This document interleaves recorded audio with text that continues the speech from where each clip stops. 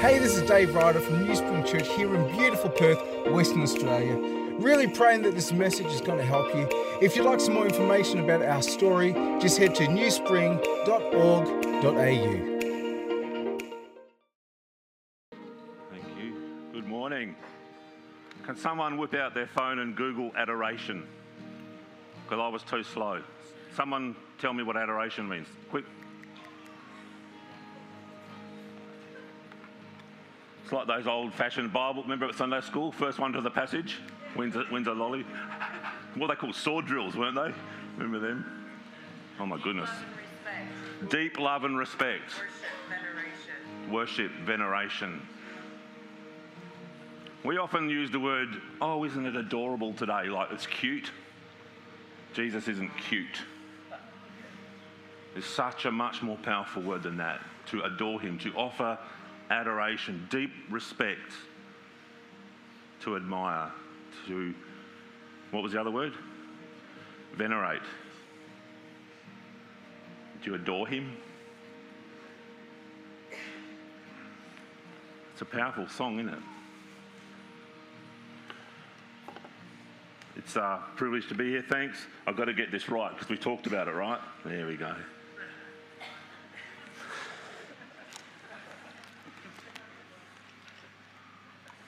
I was about to ask who's got a toilet, but we've all got toilets, right? Have you ever tried to fix a toilet? This is me yesterday. Our house is reasonably old, and the people who built the house put in a really nice kind of retro porcelain cistern, which we still have, and it's in one of my wife's favourite colours. And we're trying to keep it as long as we can before I have to replace it like I did in the other bathroom. But the little plunger thingy which makes the water go broke. So I went to Bunnings because I'm Mr. Fix-It, but you can't get the washer for that anymore, right? So I had to buy a whole new thingy that goes inside that makes the water go. But my wife likes those little blue cubes. Have you ever used those? You drop them in, but not one, two. So I was super scared that this morning I'd be Preacher Smurf when I came. But I did all right, okay? Oh my goodness. The toilet worketh. Everything is good in our house again. And I know you're supposed to be a licensed plumber, but how hard can it be really, right?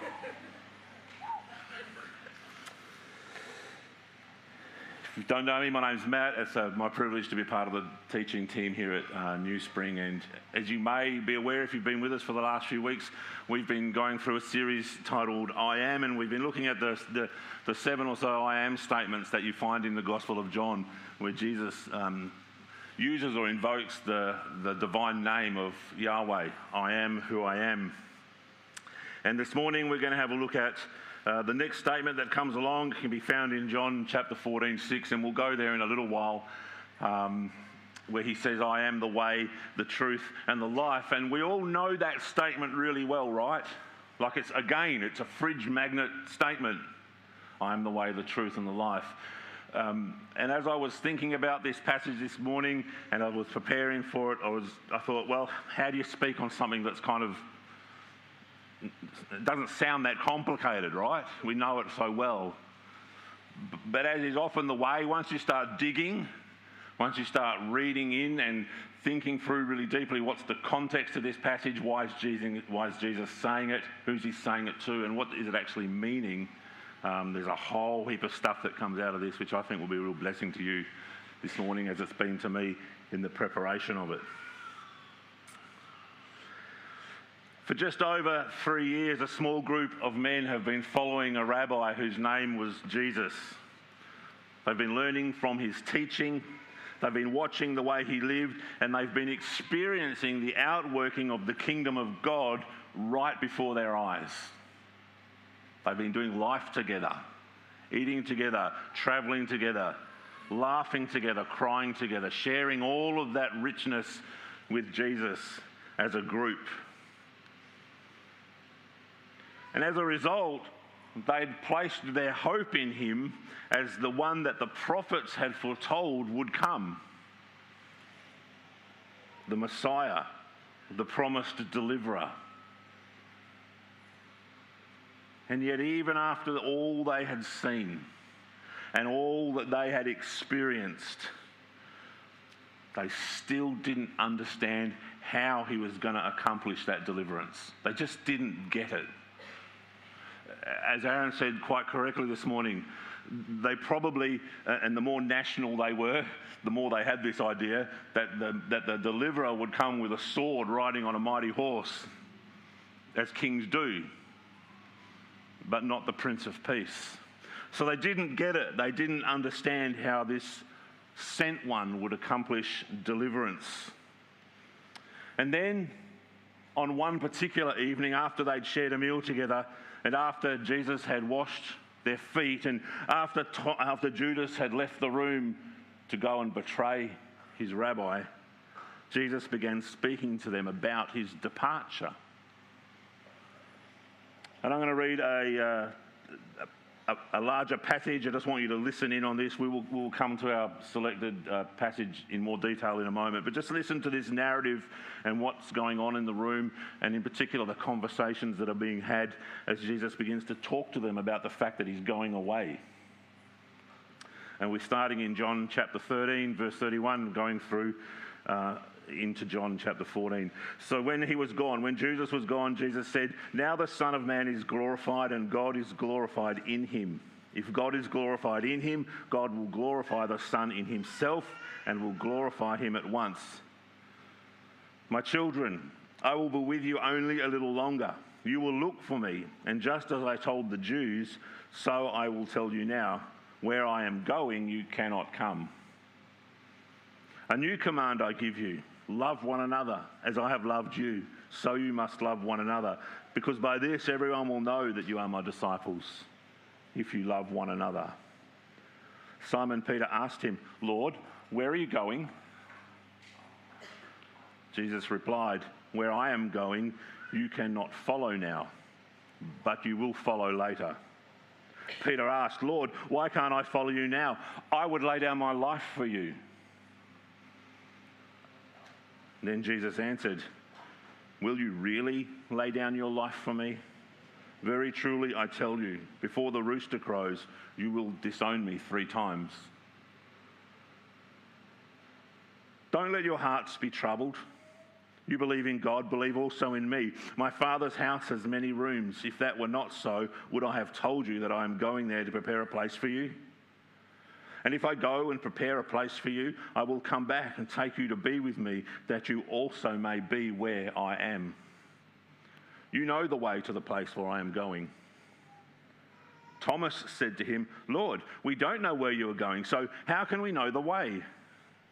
Jesus answered, "I am the way and the truth and the life. No one comes to the Father except through me. If you really know me, you will know my Father as well. And from now on, you do know him and have seen him." Philip asked, "Lord, show us the Father, and that will be enough for us." Jesus answered, "Don't you know me, Philip? Even after I have been among you for such a long time? Anyone who has seen me has seen the Father. How can you say, 'Show us the Father'? Don't you believe that I am in the Father and that the Father is in me? The words I say to you I do not speak on my own authority. Rather, it is the Father living in me who is doing his work. Believe me when I say that I am in the Father and the Father is in me, or at least believe on the evidence of the works themselves." Lord, as we come to this passage of Scripture this morning, a story we know quite well, it's my prayer that you would open our hearts and our minds, that we might allow your Holy Spirit to do what he does best and become the teacher of all truth in our hearts, that we might get to know you more, what you are like and who you are. Amen. So as many of you will know, over the past several weeks we've been looking at the I am statements found in John. And Jesus' use of the phrase, or perhaps more correctly the name I am, is very significant, and we've been talking about that. But I thought it might be just helpful, just very briefly, to recap the significance of that name, and how it's connected with God's self-revealed name, which is Yahweh. You might remember from the opening message of this series of several weeks ago now, that the most important text in all of Scripture regarding the name of God can be found in Exodus chapter 3 and verses 13 onwards.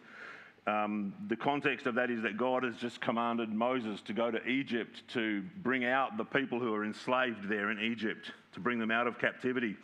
And so the story goes, but Moses protested, "If I go to the people of Israel and tell them, the God of your ancestors has sent me to you, they will ask me, what is his name? Then what should I tell them?" God replied to Moses, "I am who I am. Say this to the people of Israel, I am has sent me to you." God also said to Moses, "Say this to the people of Israel, Yahweh, the God of your ancestors, the God of Abraham, the God of Isaac, the God of Jacob, has sent me to you. This is my eternal name, my name to remember for all generations." The phrase I am and the name Yahweh, they both have their origin in the Hebrew word Haya. Do you remember we talked about that? This word Haya, which literally means to exist or to be. In biblical Hebrew, the verb Haya conveys not just existence, like something might exist, so to be is not an abstract concept, like this is a microphone. It is what it is, right? So it's not just an abstract concept per se. You see, in Hebrew, to be means to be active. It means to express oneself as an active being. In the name Yahweh, God has made himself known to humanity as a present being, not an abstract concept, or not a God removed, but a present being, present with and for his people. And that's really important to keep in the back of our minds today. Present with and for his people. And this is actually a very important truth for John, because all through his gospel, it's one of the major themes that he weaves through his narrative. Because one of his major aims in writing his gospel is to prove to his audience who Jesus really is. That's his major aim, that he is in fact the Son of God. He himself is an eyewitness to the love and power displayed through the miracles that Jesus has performed. And so he wants to communicate to his audience some 70, perhaps 90 years after the event, that Jesus is who he says he is, the Son of God. A time of great persecution and tribulation and suffering and trouble, when people in the early church were beginning to think, I'm not sure what I've got myself into. John is writing to remind them, the Messiah is I am. You can trust him still, because this is who he is. John gives us an up-close and personal look at the true identity of Jesus. He shows us that Jesus, although fully God, came to live as a human, as a man, to distinctly and accurately reveal the nature and character of his Father, of God, and to proclaim to all humanity that he is the source of eternal life for all who would believe in him. This is why John is writing. Jesus' statement in John 14 and verse 6 forms what could perhaps be called a summary statement of everything that John is trying to communicate in his gospel message. I am the way and the truth and the life. No one comes to the Father except through me. So let's unpack this statement this morning and see what Jesus is really saying. Because besides being an obvious reference to the divine name Yahweh, the use of I am can be best described as an intense way of describing or referring to oneself. It's like saying, it's exactly like saying, I myself and only I am. Do you get that? I myself and only I am. And as we've already discovered in this series, Jesus' use of the divine name prompted some serious pushback from the religious leaders. Some serious pushback. On a number of occasions, they actually picked up stones to stone him for blasphemy, that is, claiming to be God. They plotted to kill him. They drove him out of the places he was. And there were times when Jesus had to hide because his time wasn't yet come. He seriously upset the established religious order of things. But what does Jesus mean when he says, I myself and only I am the way? Just a little side note on Greek grammar here. And I know that's why you've all come this morning, right? Sure. The, did you get that? The, as in the way, the truth, and the life, is what's called a definite article. And it simply means this, that it has a direct relationship to the word that follows it. It's not complicated, right? Sure. The way, the truth, and the life. So in other words, when Jesus says, I am the way, what he means is I am the only way. Not a way, the way. Do you see how it works? Not a truth, the truth. Not any old life, the life. That's the intensity of this word, the in the. Good, we've got it. Awesome. Greek scholars, we are not. It means he is the only way, except he's not. Right? Because the Bible talks about there being two paths, doesn't it? In fact, in Matthew chapter 7, Jesus himself tells us, you can enter God's kingdom only through the narrow gate. The highway to hell is broad and the gate is wide for many who choose that way, but the gateway to life is very narrow and the road is difficult and only a few ever find it. So there's obviously more than one way. So Jesus isn't saying that there's only one way. What he's saying is he is the way. So you see the difference? Just keep that in the back of your mind because that's important.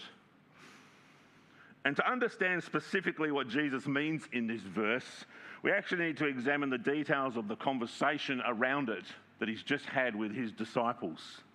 So hopefully we can chuck up John chapter 14, 1-6 on the screen. You can read along. And we might just keep this up for the rest of this if that's all right. Do not let your hearts be troubled. You believe in God, believe also in me. My Father's house has many rooms. If it were not so, would I have told you that I am going there to prepare a place for you? And if I go and prepare a place for you, I will come back and take you to be with me, that you also may be where I am. You know the way to the place where I am going. Thomas said to him, Lord, we don't know where you are going, so how can we know the way? To which Jesus replies, I am the way and the truth and the life. No one comes to the Father except through me. And granted, I think, the unfolding events of the night or the evening, and to be fair, probably even the unfolding events of the past week, I think Thomas's question is actually a very valid one, don't you? Would you not ask that question? I certainly would. Where is Jesus going? Well, he tells us. And though it's not specifically named, it's implied that the place Jesus is going is to his Father's home. And most theologians would agree that this means heaven, what we would call heaven, our understanding of it. The eternal dwelling place of God, where God the Father resides, where those who believe in Jesus will also one day go. When Thomas asks, how can we know the way? Jesus replies, I am the way. I am the way. Do you see how this works grammatically? In other words, the way to where Jesus is going, the only way, is through faith and belief in his promise. We know this stuff, that all who put their hope and trust in him will be saved. Jesus is returning to his Father's house to prepare a place for us to dwell for all eternity with him. There's a wonderful picture here which we touched on just really briefly, I don't know, some time ago this year.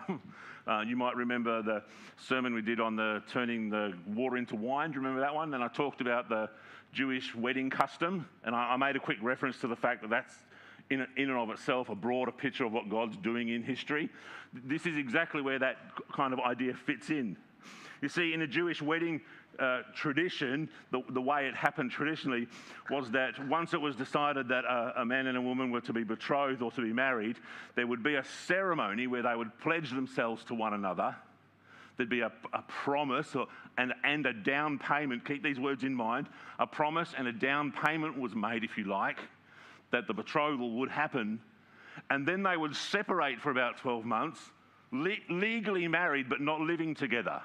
And that, of course, we talked about, that was the stage that Joseph and Mary were in when Mary conceived by the Holy Spirit the Son of God. Right? The groom would go back to his father's house and start preparing a place for them to live.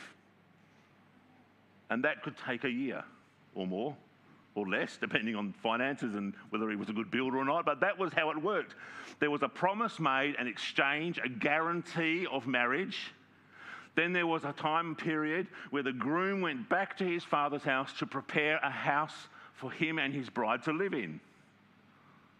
And when the house was ready, and usually upon the father's say-so, the son could then go to the bride, and we talked about this, literally lift her up and carry her back to the new house. And there'd be another ceremony where there'd be lots of wine and dancing, and they'd swap oaths again, and then they would live together happily married ever after. Do you see the picture? Jesus, the groom, asked his bride, or the church, the bride, he's already come once, and the Holy Spirit is the promise and the guarantee of the betrothal. Do you see the picture?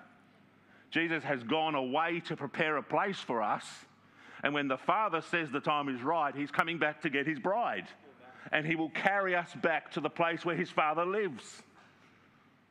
Wow. Wow.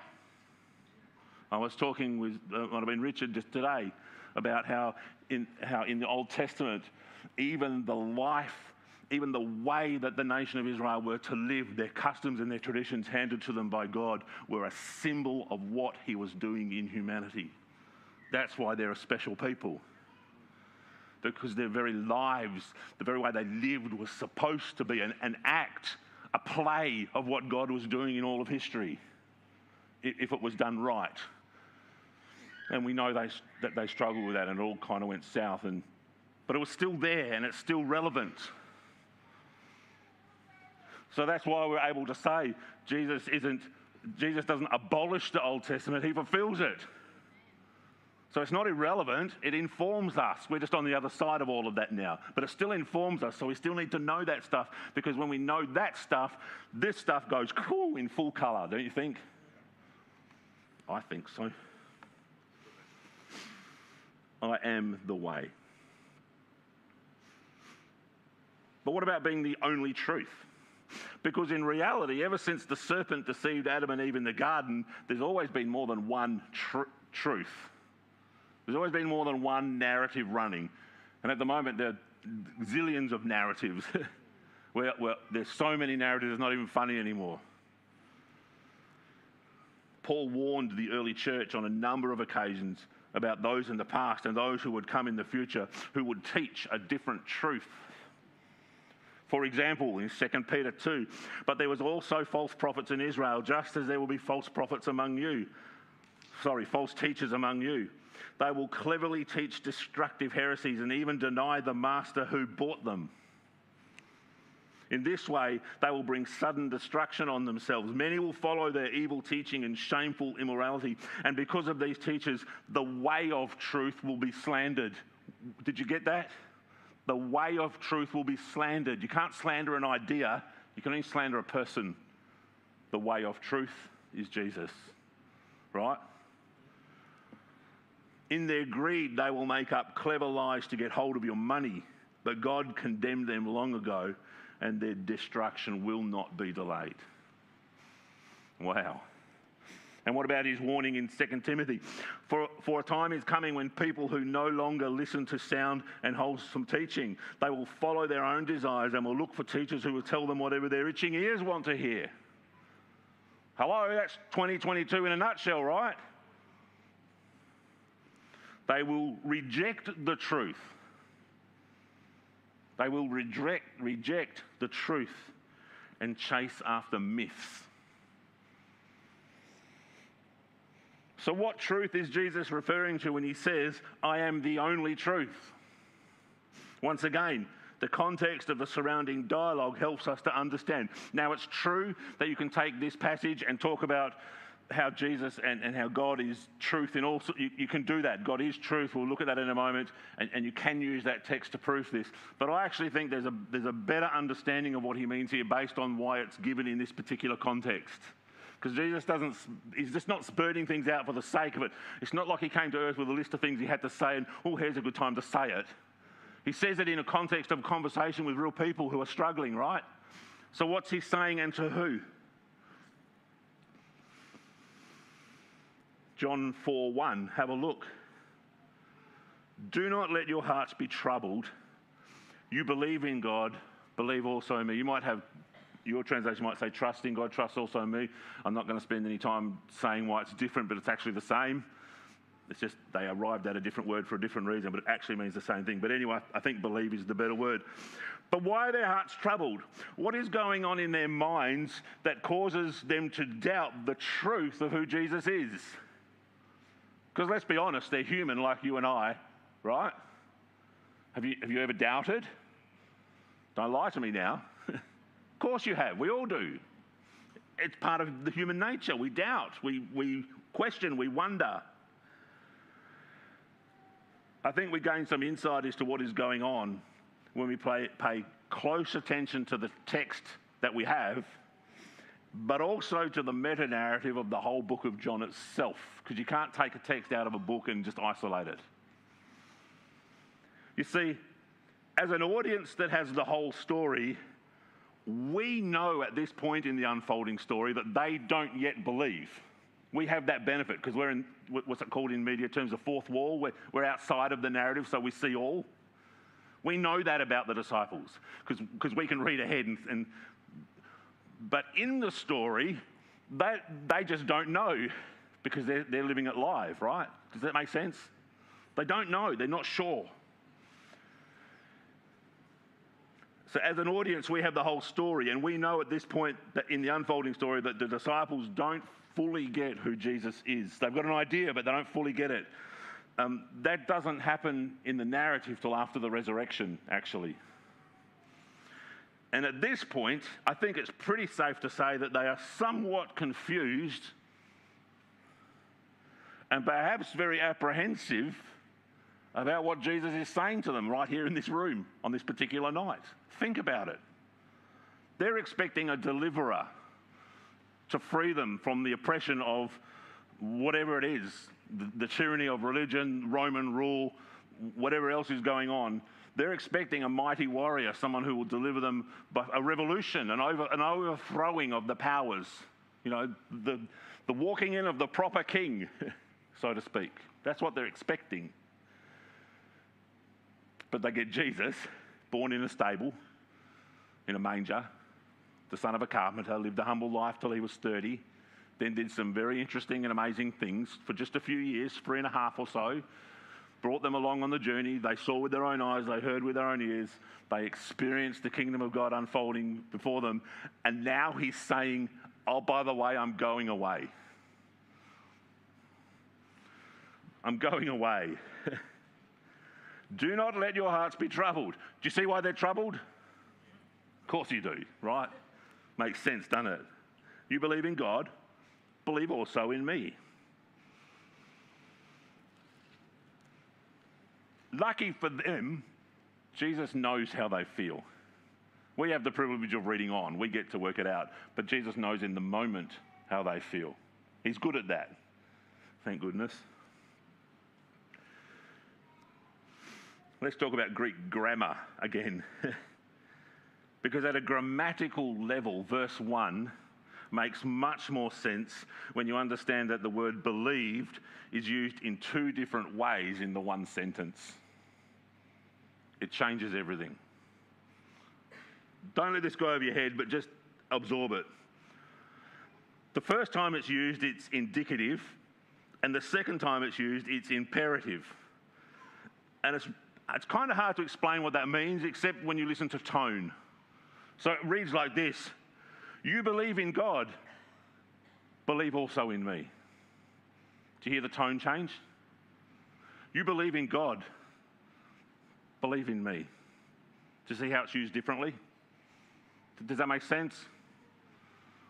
You believe in God, believe in me. That's how it works grammatically. And that changes everything and kind of opens the passage up for us.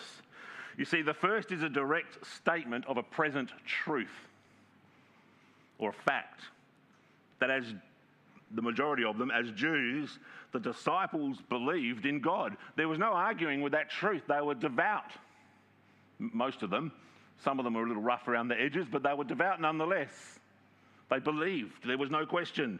There was no doubt in their belief in God, the God of Abraham, Isaac, and Jacob. But the second use of the word is more along the lines of an invitation.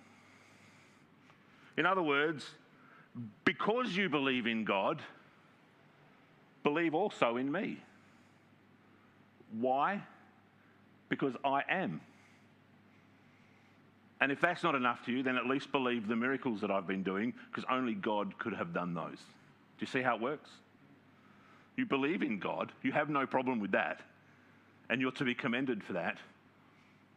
Believe me, that I am who I am, that I am who I'm saying that I am, and the Father has given me works to do to prove that. So if you can't believe my word, believe what you've seen, because that's the evidence. So many of Jesus' miracles, and this is one of the reasons why the religious leaders hated him so much, and it caused so much division and tearing amongst them, is that so many of the miracles that Jesus did were things that could only be attributed to God, like the giving back of sight to someone born blind, like the turning of water into wine out of season, like the raising of dead people. Are we doing Lazarus next week? No, the week after? Well, hello, can't wait for that one. Because that's like the, you know what? And if you didn't believe any of them, check this out. Oh, I'm a bit jealous I don't have that one. But you get the point, right? You can see what's going on here. It's an invitation. So when Jesus claims to be the only truth, he's once again affirming that he is in fact God. And we talked about this in the series introduction when we explored the idea that God is self-determining. Do you remember that? Just again, to quickly refresh your memory, because in simple terms, to say that God is self-determining means this: that God's personality and character are owing solely only to himself and no other. Nobody and no power brought him into existence or shaped his personality. He had no beginning. There is no reality outside of himself that did not come from him. There is no force or influence upon his character, and no power except that which comes from him and is controlled by him. He is utterly absolute. There is no other God but Yahweh. That's what God is saying about himself. He is self-determining. This means then that God is truth, right? He is truth. And the problem that we have is that as humans living in a finite reality with small minds, if you don't mind me saying that, I'm talking about myself, we actually have inadequate language to describe some of these concepts. Well, we have no words really. And the words we do have come from our own point of reference. For example, we say things like God always was and always will be. Now that's true, and it's the language you use to describe an eternal being, right? God always was and always will be. But even that description relies on our understanding of the concept of time. Was and will be are descriptive words that come from our point of view. Do you see that? Using our frame of reference. From God's point of view, there was no was or will be, there is just I am.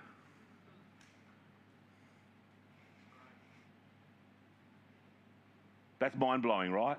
I don't want you to leave here with your mind blown. I'd like you to put it back together and keep thinking. But it's good to be stretched, right? I'm so stretched by this idea. I'm so stretched by this idea that the more we learn about God, the less we know about him. That's not even logic, is it? But it's true.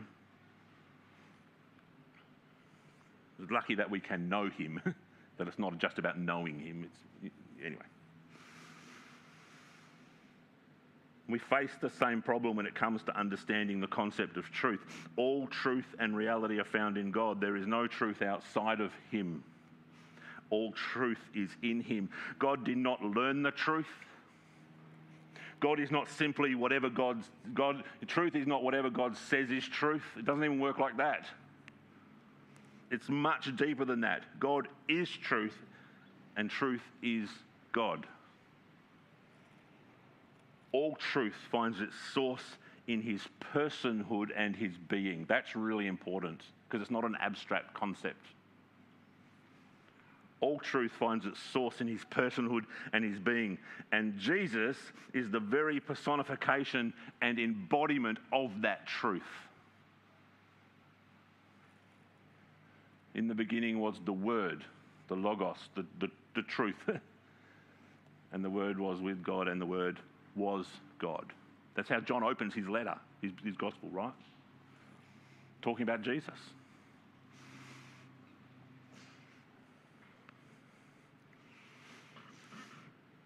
I myself, and only I, am the way to my Father's house. And because I am the truth, you can trust me. That's what Jesus is saying. Do you want to hear that again? Because I need to hear that again. I myself, and only I, am the way to my Father's house. And because I am the truth, you can trust me. So what about life? What does Jesus mean when he says, I am the life? Do we have any Zoes in the room? Oh, that's a shame. I was really hoping we'd have a Zoe. You see, the word translated of life in this passage is the Greek word Zoe. And although it has several definitions, it's usually defined by the context of the passage that it's found in, as it is here. And in this verse, it's a reference to eternal life. That's very clear. But not just in the sense of living forever. It's deeper than that. It actually implies an active manifestation of a rich and abundant divine nature of God type of life. All the fullness of his love, all the fullness of his joy, all the fullness of his power and ability in us for all eternity. Wow, right? Just stop and think about that for a moment. Jesus is the life, the only life. The rich, abundant, divine nature of God, all his fullness in love, joy, power, and ability in us through Jesus for all eternity.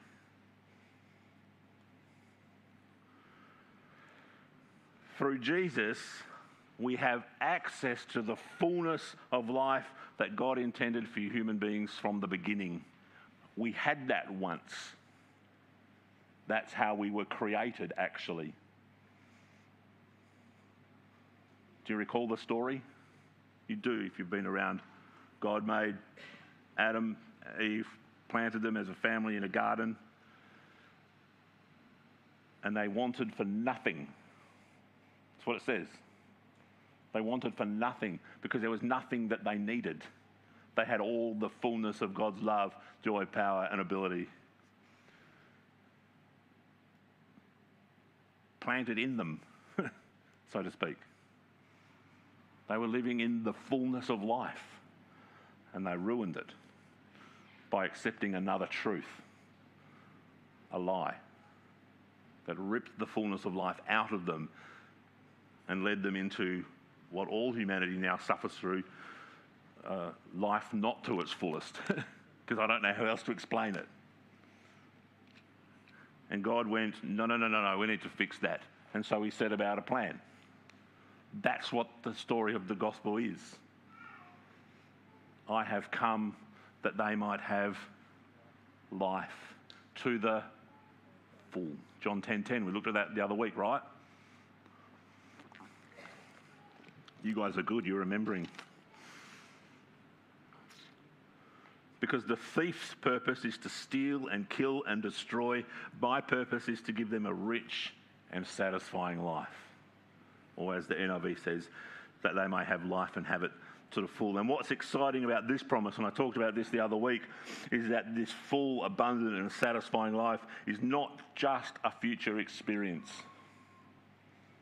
Because the kingdom of God is here now, right? We talked about this. We've been talking about this for a couple of years now. It's not just something to look forward to, although we have that to look forward to. We actually have it now as followers of Jesus. A full and abundant life. That doesn't necessarily mean an easy life or a wealthy life or a life free from pain and suffering and death and sickness, because that's not the reality of being human. That's not what full and abundant means. That's a whole different series, right? And interestingly, it's not a new promise. It's actually a very old promise. In the biblical storytelling community that I've been a part of for the last 10 or 12 years, we have a saying, it's not old, it's new, but it's not new, it's old. Because the story of humanity, when you look at it from God's perspective, is actually quite cyclic. It's not linear, although it is, but like, you see the story kind of repeats itself. The story of Israel becomes the story of humanity. The story of the early church is the story of the modern church. Your story and my story are kind of similar because we're human. Do you get that idea? Like, there's nothing new under the sun. We all experience the same stuff. This is not a new promise. Have a listen to what God said to his people way back in Deuteronomy chapter 30. And the context here is that Moses is about to die, and Joshua is about to become the new leader. So that's the context. And God says, now listen. When God says, now listen, that's probably a good indication that we should, right? Good. Now listen. I'm going to emphasize a couple of lines here, and I'm just going to let you know that I'm emphasizing them to kind of help you link this passage to what we're talking about. It should make sense. Now listen. Today I am giving you a choice. I emphasize that bit in case you didn't get it. Today I am giving you a choice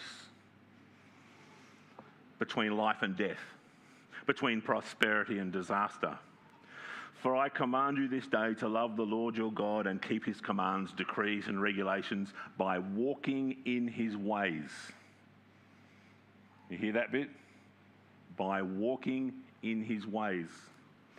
If you do this, you will live and multiply, and the Lord your God will bless you and the land you are about to enter and occupy. But if your heart turns away and you refuse to listen, and if you are drawn away to serve and worship other gods, then I warn you now that you will certainly be destroyed. You will not live a long, good life in the land you are crossing the Jordan to occupy. Today, I have given you the choice between life and death, between blessings and curses. Now I call on heaven and earth to witness the choice you make. Oh, that you would choose life. This is God speaking. Oh, that you would choose life so that you and your descendants might live. And here's the big underline. You can make this choice by loving the Lord your God, obeying him, and committing yourself firmly to him. This is the key to your life. Hello. And if you love and obey the Lord, you will live long in the land the Lord swore to give your ancestors Abraham, Isaac, and Jacob. There's the promise given to his people centuries ago. And it's exactly what Jesus is talking about in our passage today, kind of. Just as Yahweh invited the Israelites to walk in his ways as they prepared to cross over into the promised land, or the new home he was preparing for them, Jesus invites us to follow him as we live and walk in the kingdom of heaven here on earth. Right? This is one of the keys to living the Christian life. It's actually what human flourishing looks like. I myself and only I am the way to my Father's house, and because I am the truth, you can trust me.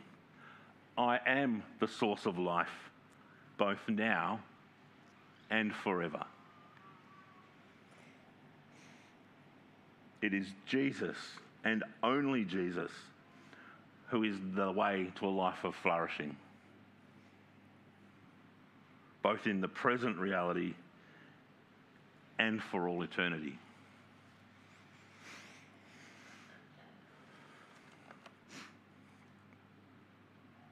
The choice is yours, though, as it is mine.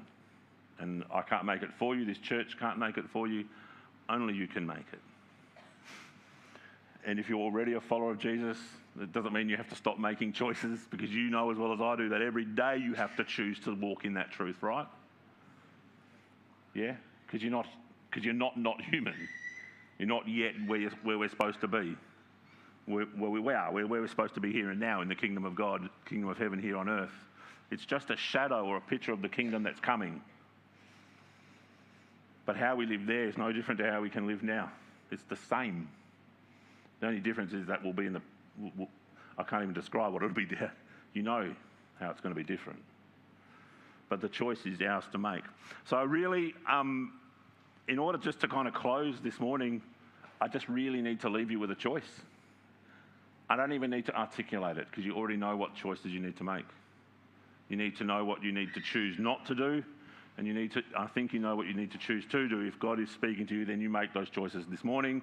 If you would like prayer, then come, and there is a group of people who are passionate and dedicated to praying and interceding for you.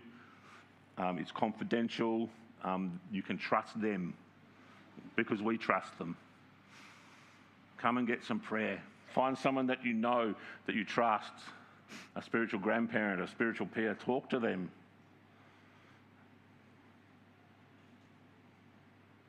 And choose. Because God wants to, He wants, oh, that you would choose life. That's what He wants. Father, we thank you for your word. We thank you for this beautiful picture in this I am statement, this idea that you are the way, you are the truth, and you are the life, and that it is only through you that we can come to the Father. And that's not... we can sometimes hear that and go, well, that's a little bit difficult. But actually, it's very simple, isn't it? Because you invite us to come, and you want us to come. So my prayer this morning is that as those who need to make a choice do so, that you would embrace them as you do, with open arms, and that as a community we might continue to walk in your way and in your truth and in the abundant life that you have for us. Amen.